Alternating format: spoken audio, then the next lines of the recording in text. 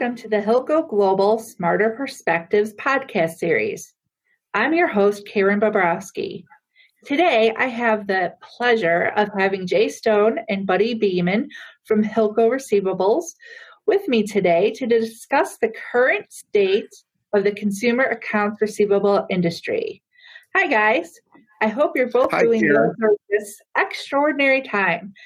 I appreciate taking time out of your schedule to be with us today. So to start, why don't you kick it off by telling us some of the history of the ARM industry and where you see it headed? I think to understand where we are today, based upon what's happened with the COVID crisis, we need to take a step back in the ARM industry, back to 2008 and 2009. That was the last great correction that we saw in the consumer space. When I speak about consumer paper, we're talking about credit cards, we're talking about installment loans, we're talking about auto paper, we're talking about student loan paper. 2008 and 2009 was a very dark time for the consumer space, and it was brought about by the collapse of the housing market in the United States. What Buddy and I saw there were charge-offs that went up well above what historically portfolios had been charging off at. So in the credit card industry, which was probably less than $1 trillion at that time of outstanding debt, you had an auto industry, which was under $1 trillion. You had a student loan industry, which was probably 3/4 of what it is today. You saw significant charge-offs brought about by reduction in consumer spending, as well as unemployment. So in 08 and 09, portfolios like JP Morgan, their credit card portfolio, which historically had been charging off at about 3 to 3.5% on an annualized basis, they went up to well over 10%. You saw the same types of things at Sallie Mae, which was heavily involved in the student loan business at that point. You certainly saw the same type of thing with performing home portfolios at Wells Fargo and some of the other large lenders. What's kind of interesting is this crisis today was brought about by a very different black swan. This is obviously a pandemic. But Buddy, I'm interested to see how you look at this in terms of charge-offs, because I think that's what a lot of banks are looking at today. Is there really a calculation or a template that you can use to see what creates charge-offs and how you can track that? Yeah, Jay, I think the biggest thing that we always kind of look for is the unemployment rate and how it relates. We've found that, there's some numbers that show that whenever the unemployment rate doubles, the charge-offs go up about 70%. So in theory, the charge-off rate or the unemployment rate has gone significantly up during this COVID time. Now, some of that's going to rebound, right? But the fallout is you could see charge-off rates going well above that 10%, maybe even as high as 13, 14, or 15, if these numbers hold true to when the market comes out of it.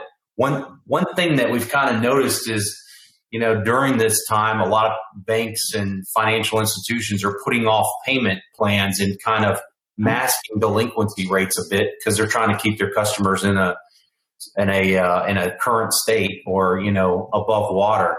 And I think the real impact is, kind of towards the end of the year because of the way charge-offs work and the delinquency rates. In 6 months to 9 months is really when we'll feel the impact of people not rebounding from this economy. Yeah, no, that's interesting. And you and I have had this discussion ad nauseum, right? I mean, we talked about this last year in 2019. We were very concerned about what was going to happen in the consumer market going into 2020. I mean, you've said it to me a million times before, credit cards above $1 trillion, auto above $1 trillion, far more subprime auto than we saw in 2008, 2009, which makes that type of portfolio even that much more volatile. Mortgage portfolios well above $7 to $8 trillion. And what's very new in this cycle, which you and I didn't see in the last cycle, was fintech, right? The financial technology companies, the Prospers of the world, the OnDecks, the lending clubs, which don't seem to do a tremendous amount of underwriting, or at least not the conventional underwriting that you and I were used to. So I think it's going to be very interesting to see where everything goes. You can only hope that a lot of the lenders, the banks that we know, have prepared for this. They've done a tremendous amount of underwriting. Their portfolios are clean. They continue to staff up from the perspective of FTE to handle the outbound phone calls and inbound phone calls that are necessary to manage a delinquent portfolio. But buddy, it's kind of interesting today, and I want your perspective on this, and we've talked about it a lot. In 08 and 09, we didn't have the Consumer Financial Protection Bureau, right? So, and you've told me many times before, you think that with the whole Frank Dodd legislation, that was probably the most important thing that came out of that legislation in terms of working to make a better partnership between the originator and the consumer. So how do you see regulation playing in over the next 5 to 6 years? Right. So think about this, though. You know, when we were in this space in 08 and 09, the CFPB wasn't even around, right? So we didn't have the compliance that we have today, which is a positive overall effect. I mean, I'm not knocking the CFPB at all, but we've seen complaints decreasing year over year for the last 3 years when things have kind of stabilized until this year.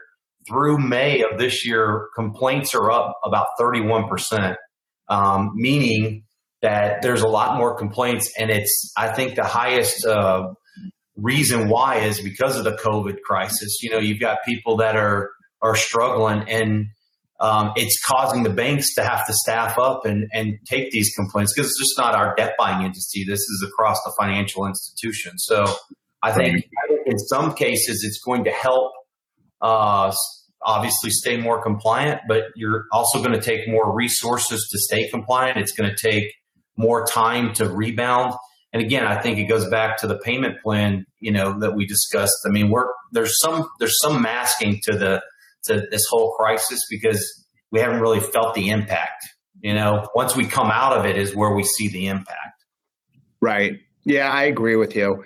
I think, and you and I have discussed this within the last week or so, that with the math, as you've always told me, doesn't lie. And the fact that unemployment will have a good idea of where it's going to stabilize probably sometime in the fall, if not in the early winter.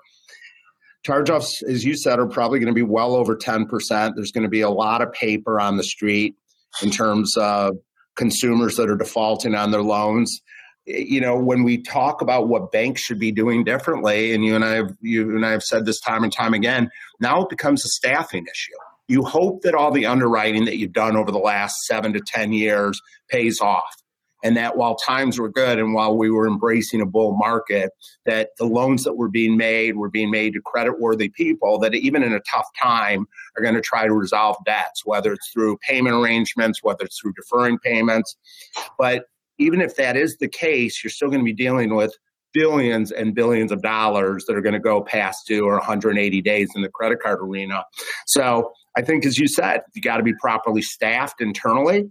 I think a lot of these big lenders have made a decision in the last 10 years to cut back, whether it's in the non-performing loan space on workout professionals. You definitely want to gear up there again.